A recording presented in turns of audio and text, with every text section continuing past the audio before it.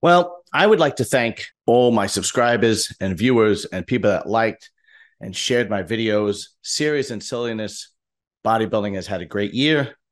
Hopefully, 2024 will be an even better year. The holidays are upon us. We got over Thanksgiving recently, and Christmas is here soon. And then we have New Year's and whatever else holidays. I don't keep track of all the religions. I know there's Hanukkah and Kwanzaa and all this stuff, right? But I want to give a message to bodybuilders. As bodybuilders, I know that we are basically selfish by nature. And, if you get into bodybuilding, you basically become selfish because everything revolves around you, right? Your food prep, your training, your posing, your tanning, blah, blah, blah, blah. Well, this is the time of year where you need to set all that aside and be selfless. Put everybody else first. Put your family first. Put your friends first. Put your community first. Put your significant other first. As a matter of fact, as people, we should do that anyway. I don't really like to subscribe to the theory that as bodybuilders, we need to be selfish. I understand if you're getting ready for a show that you need to, it revolves around you, but that's kind of like work, right? I mean, if you're a pro bodybuilder and this is what you do for a living, it's just like what anybody else does for a living, right? Like me, I go to work every day. That comes first. It's got to pay the bill. So if you're a pro bodybuilder and this is what you do to make a living, then that comes first.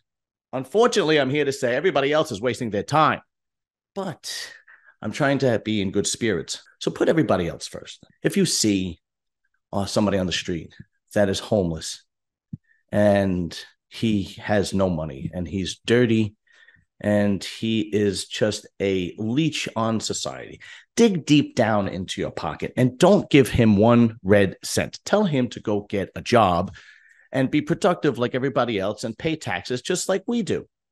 I mean, that would only be the right thing to do. Giving him money would probably just go to like either, drugs or, a cheap cup of coffee anyway. Nobody's really told him to get off his ass, stop being lazy, and stop leeching off society. Don't lie, especially don't lie to your kids.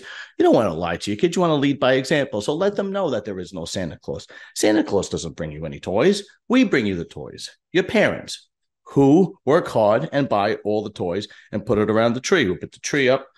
We make all this food. We buy all the liquor.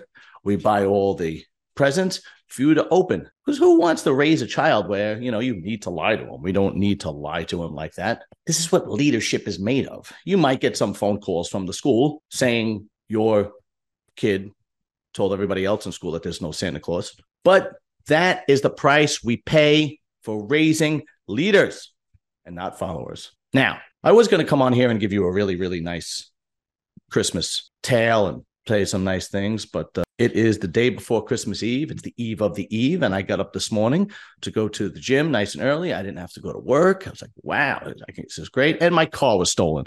So my attitude changed a little bit. I have a little Hyundai that I go back and forth to work with, and apparently they're very easily broken into and started up. Apparently, from what the cops tell me, they can start up with an iPhone charger. And they use it either for robberies or joyrides, and they dump it somewhere. So I wish everybody else a Merry Christmas.